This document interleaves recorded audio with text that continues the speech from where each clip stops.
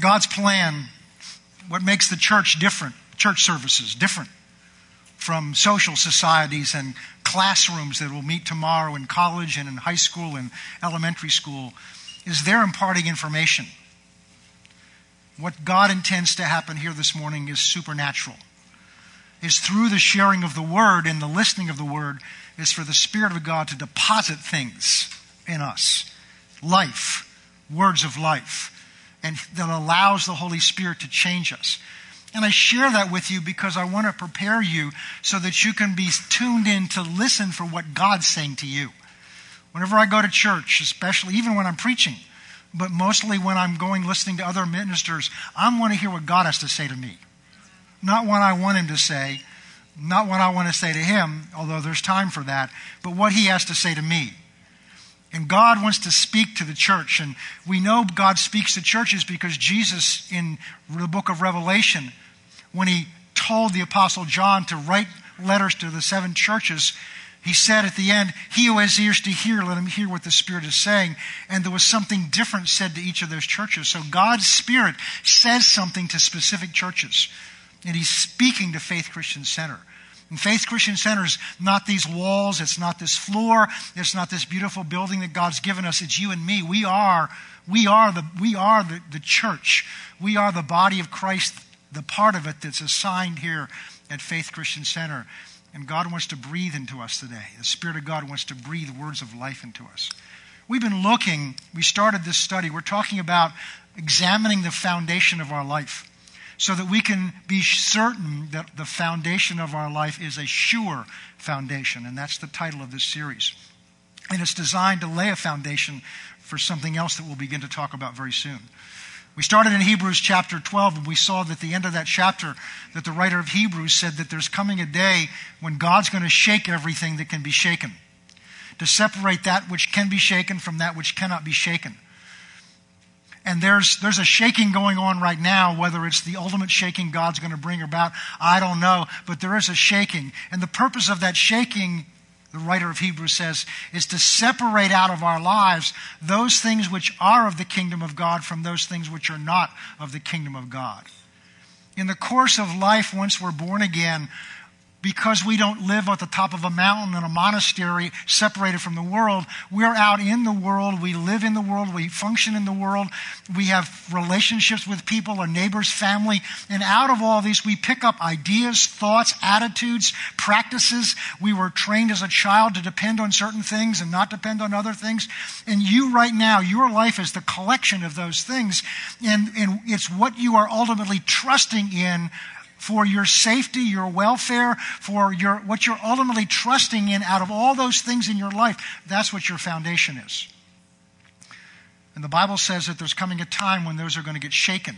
And I believe that God shakes them not just at the end times, but there are times He will allow a shaking in our life so that we can see the things we trusted in from the things which He are not trusting in. We can see what we're trusting that is of God and what we're trusting in that's not of God, because when things shake, only the things that are of God remain. We use the example of beating a rug to get the dust out.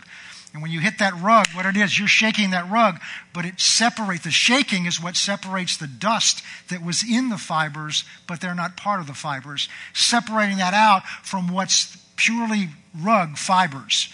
And that's what the purpose of a shaking is, whether it's in a nation, whether it's in a community, whether it's in a church, or whether it's in our lives. Because we can build our lives trusting in people.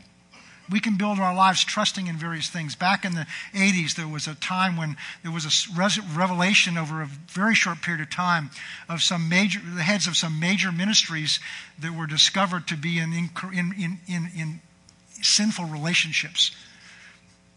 And many Christians just quit church. Many Christians just quit on God because this guy they looked at on TV and they watched to and they gave their money to, and it's not that everybody's like that, but when that person fell and they fell too, that meant their trust was in that person, not in God. So that was a shaking. The church went through a shaking then. a re-examination of what's my trust in.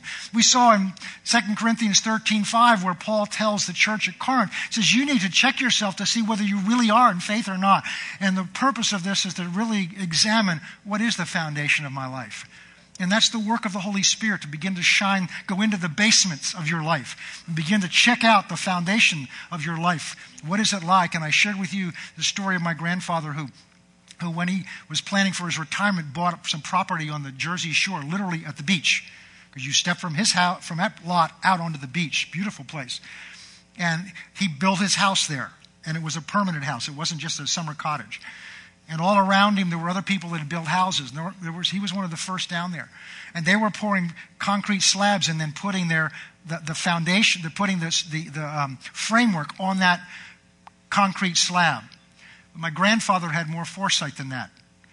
He had them build a concrete slab, but before that he had them sink telephone poles down into the sand, down into the bedrock.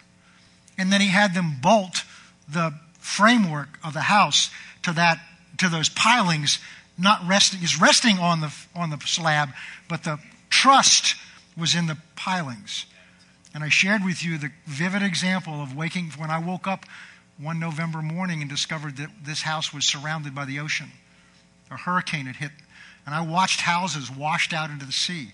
I sat there and watched the tops of houses float by with telephone poles attached to them by wires. And this house stood safe and secure.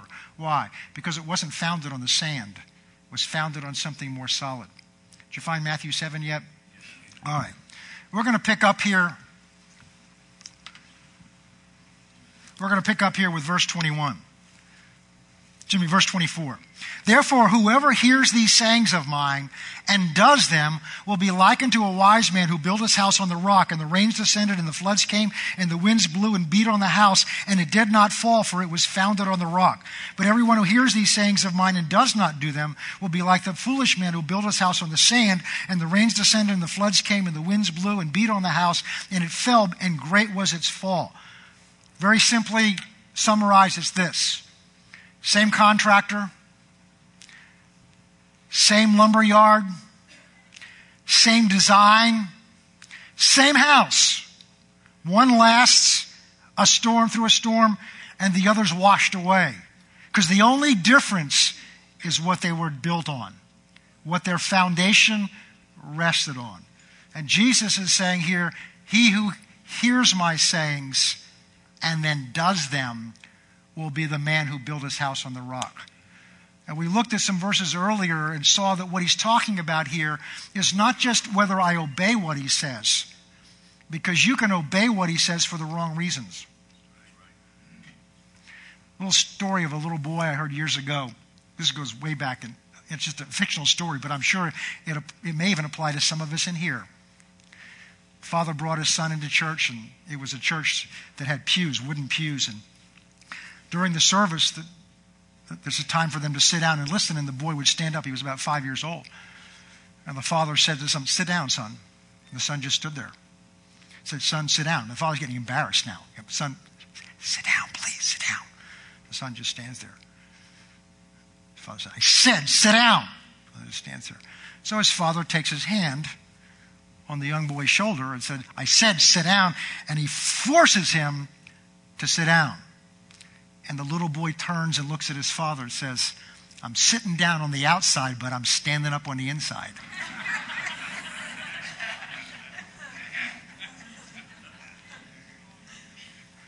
So just because we do what he says isn't it. Because in the verses before, he talks about lawlessness. And lawlessness is when I decide what I'm going to do because I decide I'm going to do it, not because he's my Lord and I'm doing it out of love and obedience to him. And that's the only sure foundation, is when his word is the authority in my life. So whether I like it or don't like it, there were some things I had to do this week I didn't want to do. There was some things, but I knew it was what the Word of God said to do. It didn't make me comfortable, but it's what the Word of God said to do. And when I do it because the Word of God says to do it, then I'm establishing that Word as a foundation in my life. We began last week to look at other foundations that we're tempted to build in our lives. because we need to look, we're looking at and examining our lives to see what it is I have built in there. And so we'll begin to look at some of the things that we've built into our lives, that we can build in our lives, that are not a sure foundation. And we all deal with these, and they're kind of all can blend together, but I want to talk about several of them. The first thing we looked at, and we're not going to go there, we looked at our senses. We base things on what we see or what we feel. 2 Corinthians chapter 4, verse 17 says, "For we look not at the things that are seen, but at the things that are not seen. For the things that are seen are temporary, but the things that are not seen are eternal." This is again that separating of what's in our life that's eternal, what's in our life that's of the kingdom of God, and what's in our life that's of this world. And things that we build into our lives and that are of our senses are not of this world. Now, we learned last week that you've got to know where that distinctive line is, because when you're functioning in the natural affairs of life, like going to work, like driving home after a service today, you better operate by your senses. Because if you don't pay attention to those cars on 195, when you pull out, your senses will get an awakening. Your foundation will get shaken. But it's when it comes to the things of God. When the Word of God says one thing and your senses say something else, which are you going to be governed by? And it's not just our senses of what we see and hear, it's also our emotions. One of the biggest weaknesses I feel that Christians have today is we're governed by our emotions. When I feel good, I praise God. When I don't feel good, I don't praise God. Everything's going right. When everything's going right and I feel happy, then I'm in church. But when I don't feel like coming. And I know I'm preaching to the choir this morning. But when I don't feel right, I don't come. I don't feel like coming. The study that I quoted to you earlier, about 94% of the young people that come through teen church don't stay in church. That same group did a study. And they discovered that today, 62% of Christians, Bible-toting, word-talking Christians that say they're committed to church, what they mean by that is twice a month. Why? Because I go when I feel like it. I go when I don't feel like it. I pray when I feel like it. If I don't feel like praying, if I don't feel like I can, I don't pray. And I taught on Wednesday night about that, because when you don't feel like praying is when you need to pray the most. The point is this: we build our lives on what we see and what we feel and what way things look to us. Now understand that the Bible tells us that Satan is the god of this world. He's in charge of the elements of this world. They may call those storms acts of God, but that's not what they are. He's the god of this world. And when we build our lives on our sensations and our emotions and our natural senses, then we're building the foundation of our life on a kingdom that's controlled by Satan, not God. We're going to look a little more at that this morning. Then the second thing we looked at is when we build our life based on our own reasonings about things. And we'll look a little more at that today. And the third thing we looked at last time, and what we ended with, is traditions. Traditions, we don't have traditions in this church. Oh, of course we do. You sit in the seat you sit in by tradition. And there's nothing wrong with some traditions, because it's another term for habit. And there's some habits that are good. I have a habit of getting up in the morning and reading my Bible and praying. It's a habit, whether I feel like it or not. Because it's a habit, I just do it. I don't even think about it. I just do it. And so that's a good habit to build in your life. But a tradition is something man has decided is going to get us closer to God. And we saw that Jesus talking to the Pharisees, who were outwardly godly men, and I believe some of them were even sincere, but Jesus says, your traditions. See, tradition is when we take something of God and we add our own ideas to it. Yeah, that's it. Many moves of God have been ruined because man figured out where God was going with that move of God. I'll give you an example. Because we're human, this is what we're kind of built like.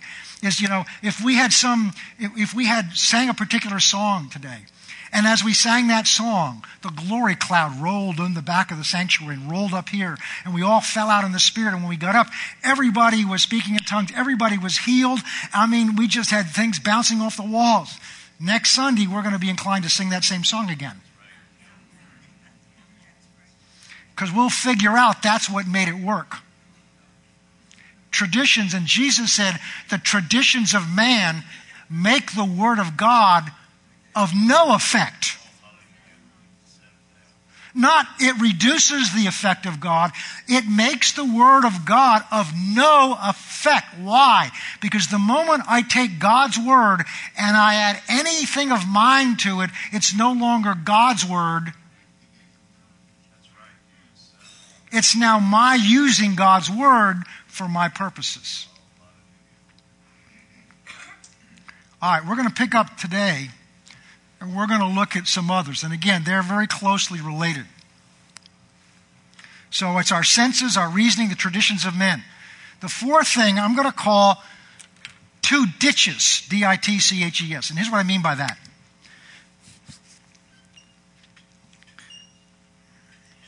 If you've ever driven on a country road where there's no shoulder, you ever drive somewhere that says no shoulders? Out in Oklahoma where we live, there was very common to have, when you got outside of the city, to have roads with no shoulders. And when they had no shoulders, I mean it dropped off. And when it dropped off, it dropped off. Some of the places in the South are like that. And so as long as you're on the road, you're okay. But if you take your eyes off the road for long, or if you just kind of, let go of the wheel a little bit, your car, if the wheels are not in perfect alignment, will begin to drift to the right or to the left. And if it drifts far enough, you're going to end up in a ditch. So what I mean by a ditch is an extreme to either one side or the other, but whichever one it is, it doesn't matter because it takes you off the road, and the road's the only thing that's going to get you to the end result.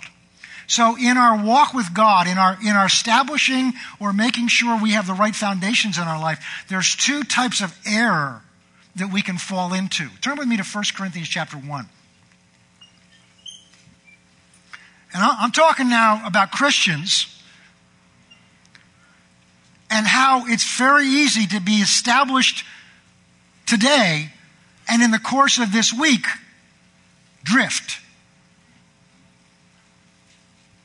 When they design a new car and when they manufacture that new car, the engineers have designed the alignment of the wheels, and it's my understanding it's aligned both this way and this way. They've aligned the wheels so that if on a road you ought to be able to take your hands off and it will track straight. The problem is after a little while of driving that car in New England in a winter, and those tires have met something called a pothole, or maybe when you turned the corner, you kind of got into the curb a little too much, and in the course of that, those little bumps and those little potholes or big ones, the wheels get moved out of the alignment that the engineers and the manufacturer intended for it. And now what happens is that car has a tendency to drift in that direction. Now, the wonderful thing about power steering is it's not hard to keep it on track. Of course, it's costing you on your tires, but the point is you have to be much more careful because if you know your wheels are if your car's drifting, you've got to be very focused now to know that you've got to pay attention, which we should be doing anyway. And so in the course of life, even though you may have things founded on the right foundation today, in the course of life, if you get distracted because we live in flesh that has a bent to the right or to the left, the flesh you live in, that's what Paul writes in Romans 7. He says, the very things I want to do, I don't do. And the things I determine not to do are the very things I go right out and do. Anybody ever be able to identify with that? That's called your flesh. You got saved, but your flesh didn't. It still wants to do, and the more you tell it not to do it, the more it wants to do. The more you make it sit down on the outside, the more it wants to stand up on the inside. And so because we're living in this flesh that's already out of alignment, there's going to be a tendency, even though we may be establishing the right foundation, that in the course of bumps of life, we begin to drift off. So we need to be conscious of these two ditches, these two extremes. All right.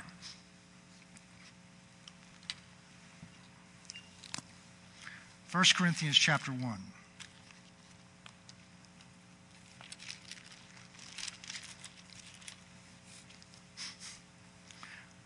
Verse 17. For Christ did not send me to baptize, but to preach the gospel, not with wisdom of words, lest the cross of Christ be made of no effect. For the message of the cross is foolishness to those who are perishing, but to us who are being saved, it is the power of God. So what he's saying here is the cross has no effect on those who are perishing. Jesus died to redeem us from sin and from the power of Satan. And that cross has infinitely great power to do that. But to those who are trusting in the wrong things, it has no power. To those who are perishing, eternally perishing, that cross has no power, even though it does have power, but to them it has no power.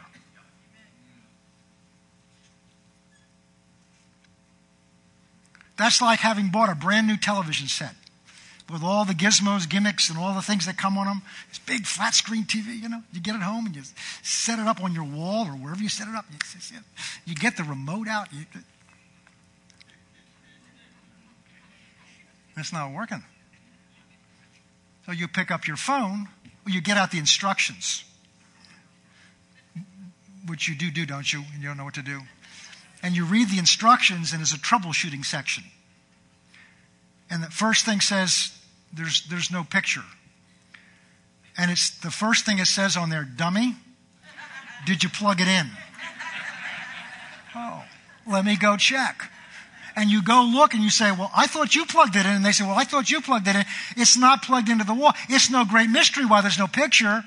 It's not connected to the power. The power's there to run that TV set.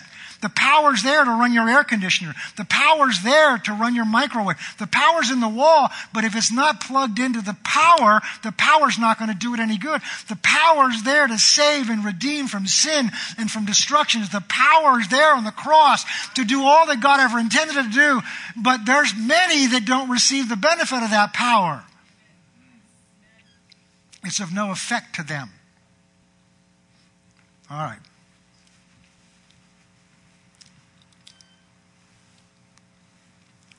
Because Paul says, to them the cross is foolishness. For it is written, I will destroy the wisdom of the wise, and I will bring to nothing the understanding of the prudent. Verse 20. Where is the wise? Where is the scribe? Where is the disputer of this age?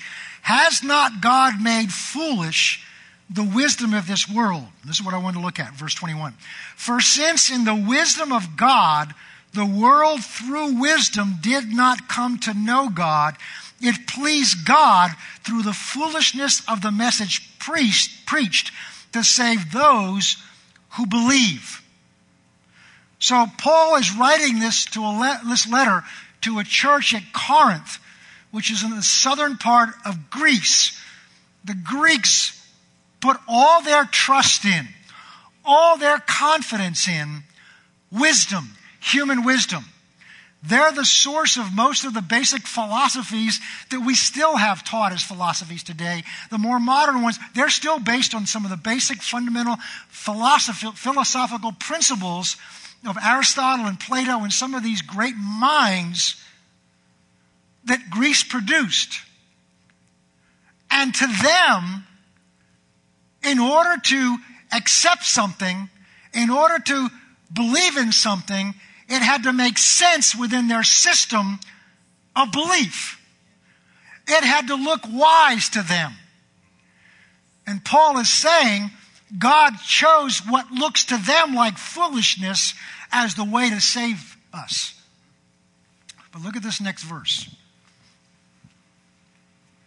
And we're going to talk about these in a little bit of more depth. Verse 22. Now the Jews, they're not the Greeks. The Jews, the people that were raised with a covenant of God that God gave to Abraham, and then the law that God gave to Moses on Mount Sinai, they have a knowledge of God through the law. They have a knowledge of God through the covenant of God made with Abraham and Isaac and Jacob. They have some knowledge of God. But notice he's going to talk here about what the Jews are looking for in order to be saved.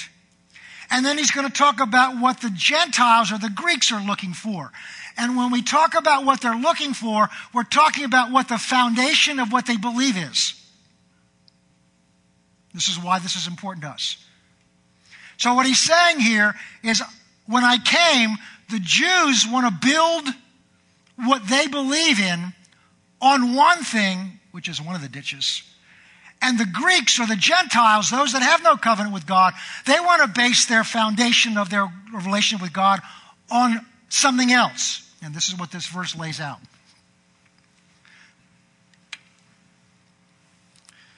For the Jews request a sign, and the Greeks seek after wisdom, but we preach Christ crucified. To the Jews a stumbling block, and to the Greeks foolishness, but to those who are called, both Jews and Greeks, Christ the power of God and the wisdom of God, because the foolishness of God is wiser than men, and the weakness of God is stronger than men. So the two ditches we're looking at today is, on the one hand, the Jews were saying, in order to believe, in order to be saved, we've got to have some sign, some miracle. Something that we can see that shows God's here, God's moving, that this is of God. And the Greeks were saying, in order to go in this direction, in order to trust in what you're talking about, it has to make sense to us. We have to be able to understand it. It has to look wise. It has to look like it's come from people that can think well and are deeply educated, because the foundation has to be based on people that have a depth of understanding, and then we can trust in it.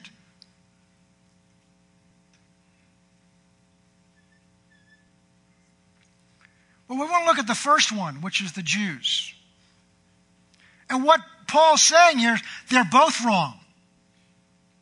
Neither of them are a solid foundation on which to base our relationship with God and on which to base our life.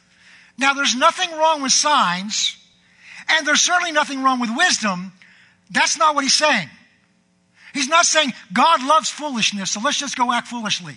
We don't need God to tell us that. We can do that on our own. No, he's talking about what is the foundation of your relationship with Him.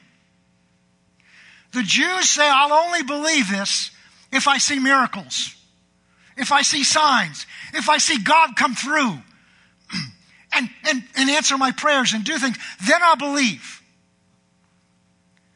And the Greeks were saying, I'll only believe if it makes sense, if it fits in with some system we have an understanding of. Then I can accept it. And I suggest to you that all of us are some combination of those two, or we drift from one to the other. So we're going to look at those this morning, or we're going to attempt to get through them both. But if we don't, that's okay. They're both important, but not as the foundation for our belief. God has chosen to save us through something that looks foolish to the Greeks and does not look like a sign to the Jews. He's chosen something that looks foolish to man, but the power of God is released only by trusting in God's promise. All right, let's look at signs. What is a sign? Well, if you've ever tried to go somewhere and you didn't know how to get there, now nowadays we have GPS and all that stuff, but they post on the road something called a sign. And a sign is to tell you whether you're going the right way or not.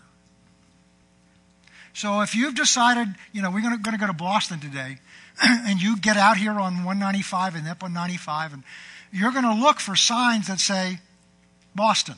Boston 60 miles, Boston 40 miles.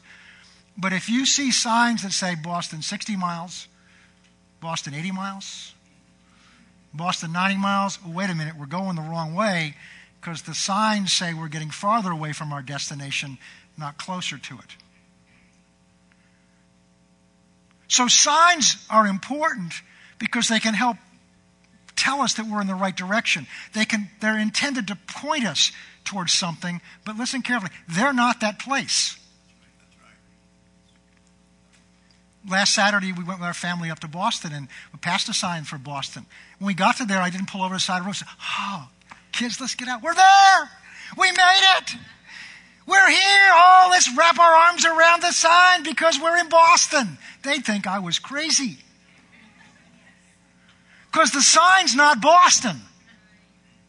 The sign just points you to Boston. That sign can't satisfy. If you're trying to find a restaurant because you're hungry, and you find a sign with the name of that restaurant on it, you can get over and try to eat that sign, but it's not going to satisfy you because that sign's not that restaurant. It can't do for you what that restaurant can do. And here's the danger. So there are signs that God gives us, but we start trusting in the sign and worshiping the sign, and therefore I have to have signs, because if I don't have signs, I can't believe. And very subtly, we're putting our trust in the signs and not in the God that they point to and to direct to. So let's look at signs a little bit. Let's look at what is meant by signs. See, when we begin to put our trust in these signs, and by signs I'm talking about anything that's supernatural. God is a supernatural God. Jesus performed miracles. We're going to look at a little bit of that this morning. Jesus performed miracles. And he did that in part, not always, but in part to draw people to him and to reveal something about what God was like. But we're going to see in a minute they started worshiping what he did and not him. So we're talking about what's our trust in. And the way you know, and this is why I come, the way you know what your trust is in is when it doesn't work. When the storm comes. And then we start getting upset because what we thought ought to happen didn't happen. So we get upset, either God or us or the circumstances. Why? Because what we expected didn't happen. And that's a sign often that what I was trusting in was not what God had me to trust in. Again, there's nothing wrong with miracles. God's a God of miracles. There's nothing wrong with believing God for miracles. But the question is, what is my foundation of my life in? Is my life shaken if something doesn't happen the way I think it ought to happen? Or is that an opportunity for me to go back and begin to ask God some questions? Signs. Well, let's look at what some of these, let's talk about signs a little bit.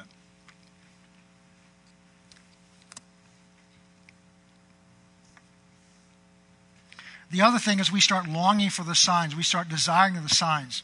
We start inviting signs to come. And when our trust is in the sign, our faith shifts from God to what we can see. Let me give you an example of what some of these are for Christians. I don't hear a lot about this anymore, but it was very common when we were first saved. But we do these things, we just don't call it the same way. There's a story in the Old Testament of Gideon. And the Midianites have come through and they've destroyed the Israelites' crops, and they've taken all their livestock. And Gideon is a young boy from the least of the tribes, and he's hiding in a winepress. And an angel appears to him and calls him a mighty man of valor and says, "You're going to be the one that's going to deliver Israel." And he's kind of in shock, identity shock. Who, me? And so God's called him to be the deliverer. And so he puts God to several tests. And he takes a fleece, which is the hide of a sheep, and he lays it on the ground before he bed, and he gets up and said, if this is God, then when I get up in the morning, then this is going to be wet and the ground around is going to be dry, or the other way around. And that happened. Then the next morning he got up and he reversed it. And so what he did is he told the angel, if this is really an angel of God, then prove it by doing this test that I'm giving you. And those are called fleeces. The problem with fleeces, if you operate by fleeces, you're likely to get fleeced. He didn't have the Spirit of God inside of him. He didn't have the Word of God. He didn't have the tools we have. So instead, he put his trust in some outward sign that he dictated to the angel to do. And here's the problem with that. When you say, if the phone rings 3 times in the next half hour, that means God's telling me to take this job, then guess who can ring your bell in 3 hours, in 3 times the next hour? Satan can. or your mother-in-law. You know? But my point is, you're just trusting in things that are not things God uses. Fleeces. Another one that I hear a lot of is dreams. My wife had some wild dream last night, and she's tendency to wake up and try to find some spiritual meaning to it. Most of the time, your dreams are based on what you ate last night. God does use dreams. Now listen carefully. But most of the time he doesn't.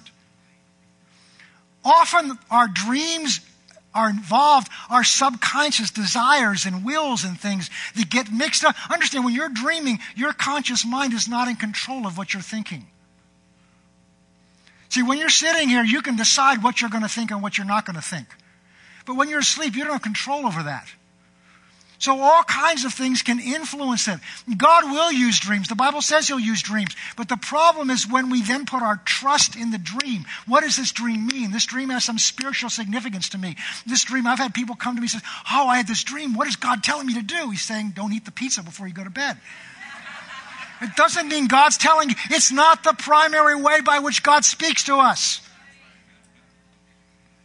And when we open up to that realm, we're opening up, especially when we desire those things, we're inviting things to speak into our lives that are not necessarily of God.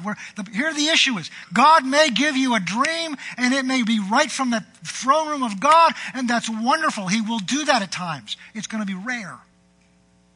But he will do that at times. The problem is in when we trust in those things. Just like if we trust in the phone ringing 3 times in the next half hour to just tell me whether to take this job or not. Those are things that God has not given to us to put our trust in. Because they distract us from trusting ultimately in him. Let's look at a third thing. They're all kind of similar.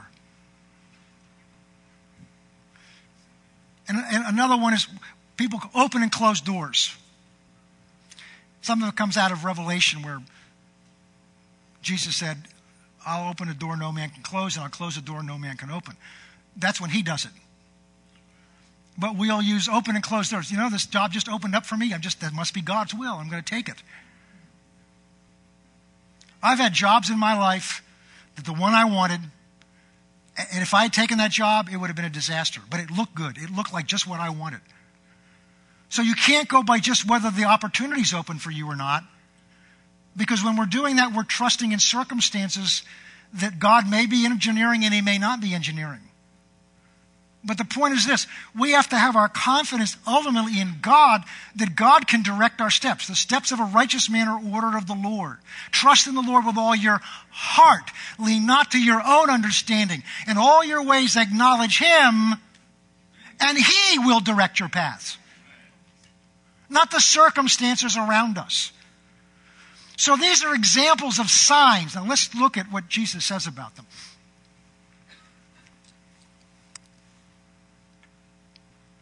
Let's go to Matthew 12.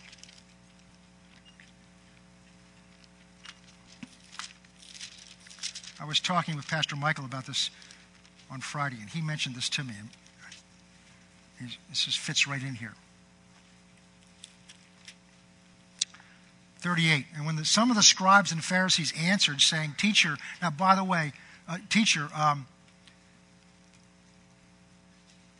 we want to see a sign from you. In other words, in order to believe who you are, we want to see some sign from you. And he answered and said to them, an evil and adulterous generation seeks after a sign. Now, if you've been seeking after a sign, that doesn't mean you're evil or adulterous, but he's talking about that generation. And no sign shall be given it except the sign of the prophet Jonah. For as Jonah was 3 days and 3 nights in the belly of the great fish, so will the Son of Man be 3 days and 3 nights in the heart of the earth. The men of Nineveh will rise up in judgment of this generation and condemn it. Why? Because they repented at the preaching of Jonah, and indeed greater than Jonah is here. What's Jesus saying here? He said, you're saying in order to believe, in order to receive me as the Messiah, you've got to see some sign. And what I'm telling you, he said, is that means you're longing after something other than what God's given you.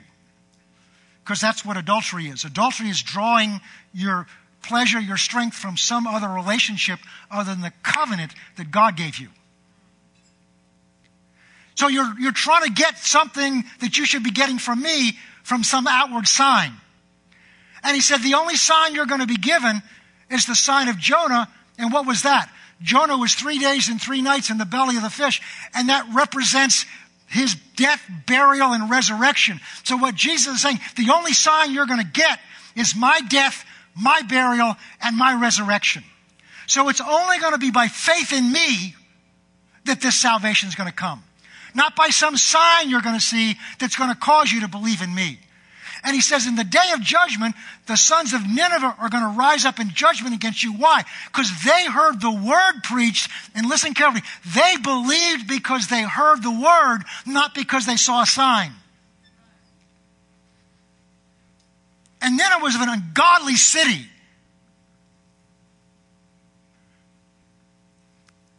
And he goes on and talks about the Queen of Sheba came. And she didn't believe because of what she saw Solomon had, because of what she heard he had. So he's talking about these people believed because of what they heard. They believed the word they heard, not the sign they saw. John chapter 6.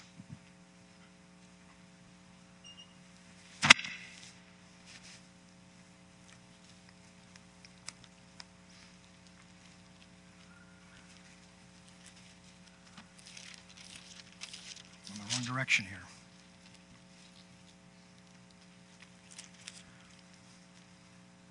Verse 22. Now what's happened before here is Jesus has just fed 5,000 plus out in the middle of a wilderness. They came out to hear the message. He preached too long and there was no time to go for dinner. So he just multiplied the fish and the flows. And so they've had their tummies filled. And then Jesus withdraws up in a mountain. The disciples get out on the boat to go to the other side. The storm comes. Jesus goes walking on the water and gets in the boat and they go to the other side. And the storm subsides. The new day dawns and they realize he's not there. How did he get there? So they go to find him. We're going to pick up here. That's the background here. So they've just had Jesus feed them from a little boy's lunch, and he's walked on water. Verse 22.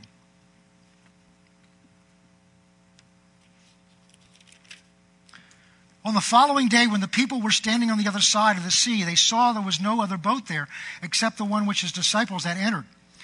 And that his disciples had not entered the boat with Jesus, that he'd not entered the boat with his disciples, but his disciples had gone on alone.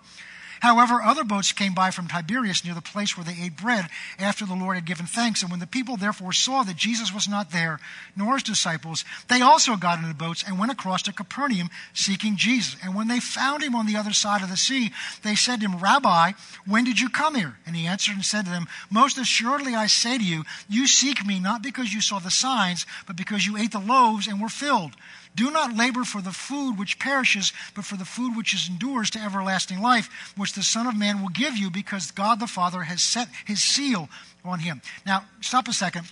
What had happened before is that they had come to him, it says over in verse 15, therefore, when Jesus perceived that they were about to come and take him by force and make him a king, he departed to the mountain by himself alone. So after he feeds them miraculously, he senses that they're about to come and seize him and make him king. At least their king. And so he pulls away from them. All right, now they've come to the other side and he's addressing them about this issue. Verse 28. And then they said to him, what shall we do that we may do the works of God? And he answered and said to them, this is the work of God, that you believe in him, whom he sent, whom God sent. That you put your trust in him. Not in the signs, not in the food, but in him.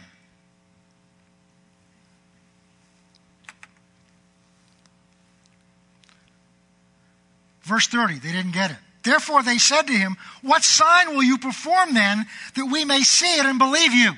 In other words, we'll believe you, but do some sign. Do some miracle, and then we'll believe you based on the miracle. But you see, if you believe him based on the miracle, then the foundation of your belief is the miracle. And if those miracles don't keep coming, then your foundation falters and your belief in him will fall apart. But if your faith is in him simply because God's word says this is who he is and God's word says this is what he's done, that'll never change. That can't be shaken no matter whether the winds blow or howl, no matter whether the world turns upside down. That foundation cannot be shaken. And if your trust in him is based on God's word of who God says he is, then that's a solid foundation and a sure foundation. But they had it the other way around. They said, we'll believe in you if you prove to us who you are. And the problem is, if those proofs don't keep coming. See, a proof feeds our flesh. And have you ever discovered flesh is never satisfied? Flesh always has to have more. So if you're relying on the signs and the miracles, you've got to always have them coming and more and bigger ones. So if the foundation of your faith in Christ is the signs he performs in your life, the things he does for you, then that's the wrong foundation. He's got to keep showing you things.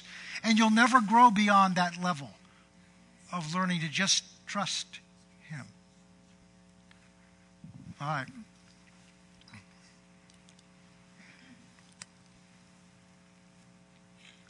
What sign will you perform that we may see it and believe you? What work will you do? And now they're going to give him a suggestion.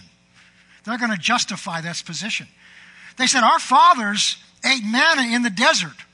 As it is written, he gave them bread from heaven to eat. In other words, God gave our people signs. Every morning there was a sign when they got up. There was manna there. There was food. There was dough that dropped from heaven. And that was a daily sign of God proving to us his faithfulness, his provision. And they want to stay at that level of growth where their trust is in some outward sign. Notice what Jesus says.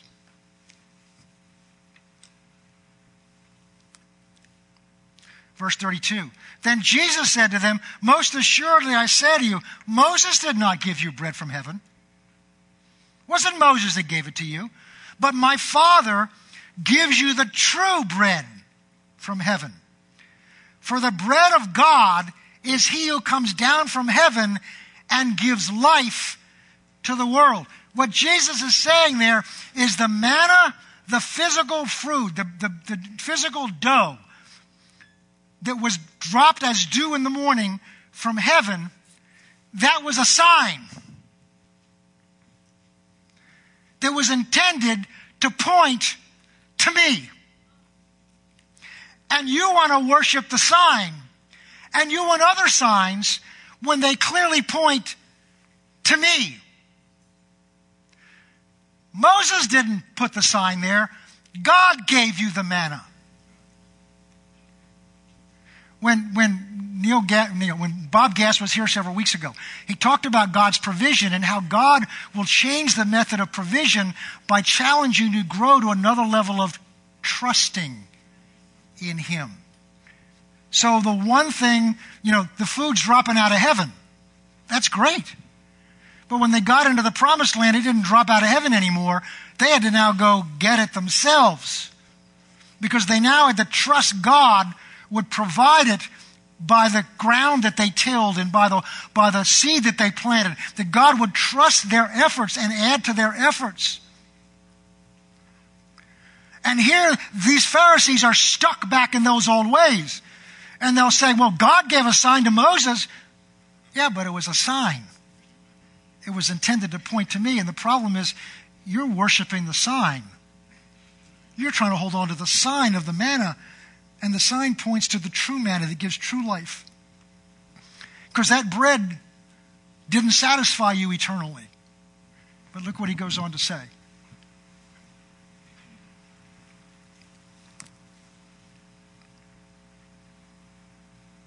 Verse 33, and they answered and said, well, Lord, give us this bread always. And they're still thinking of physical bread. And Jesus said to them, I am the bread of life. He who comes to me shall never hunger, and he who believes in me shall never thirst. But I say to you that you have seen me, and yet you do not believe. See, they wanted a sign, but he's standing there, and they still didn't believe. Because if you base your security on what you experience, if you base your security on the signs and the things that you experience, then you will blind yourself to the real. Because what you're looking for is what you'll be tempted to see.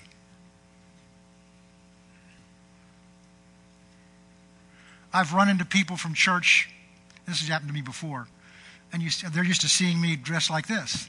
I guess they think I wear a suit all day, I sleep in a suit, take a shower in a suit, I just live in a suit, and they've seen me out in shorts or something like that and say, oh, it's you. And I've even had people start to walk by me and I realize, wait a minute, because they're not expecting to see me there dressed like that. And if you're not expecting it, you tend to go right by it and miss it. And when you're expecting God through miracles, when you're expecting God through signs and wonders, when the real showed up, they couldn't see him because he didn't meet their expectation. And this is the whole point. When we have what we expect, when we have what we want, when we have the way we want it to happen, we've blinded ourselves to the real that God wants to reveal to us. We've got to let God bring himself to us the way he knows to bring himself to us. Because he knows us and he knows what will stick and he knows what will work and he knows what will last in the shaking, and it ultimately comes down to simply this: trusting in him without anything else. I don't need the signs. I don't need the wonders. I don't need to understand. They're wonderful and I can believe God for them, but my confidence and my foundation is not based on those things. It's based on trusting who he is as he's revealed himself. We'll just finish this thought and then we'll close.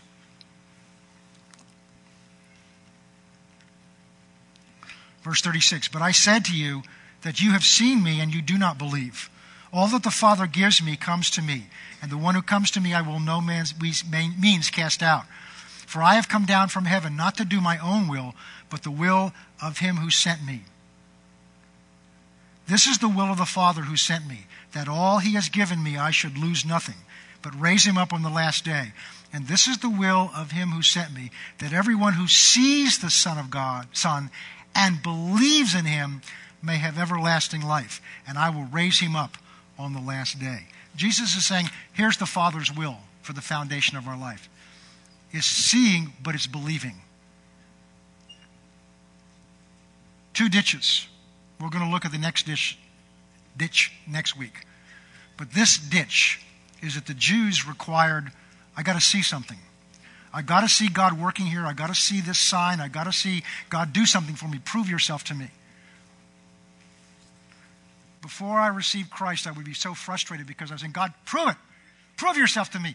Why didn't you come off that cross? See, that's when they walked past the cross.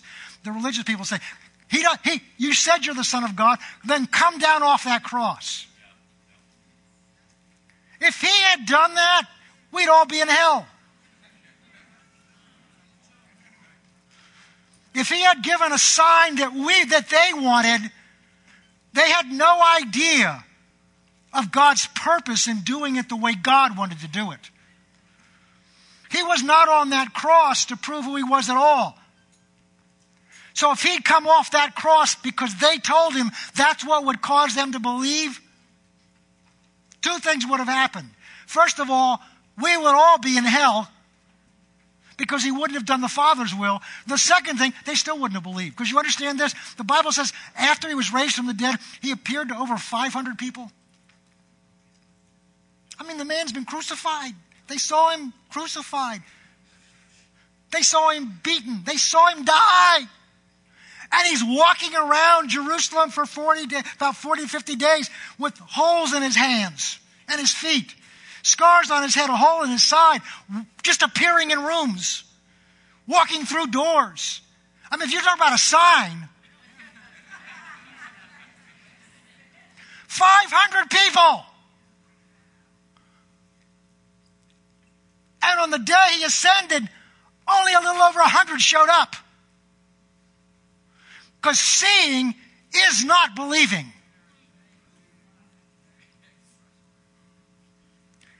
And it's an act of our will to say, I'm going to base my walk with God, my life with God, I'm going to base my life not on things I see or don't see. When they happen, that's wonderful, and we can exercise our faith for them to happen, but my foundation's not in that. There was one statement in Job, and we're going to talk about Job next time a little bit. And it's not a great statement of faith, but it's quoted sometimes. Even though you slay me, I will trust you. I may not understand it, but I'm going to trust you no matter what, because of who you are, not because of what you do.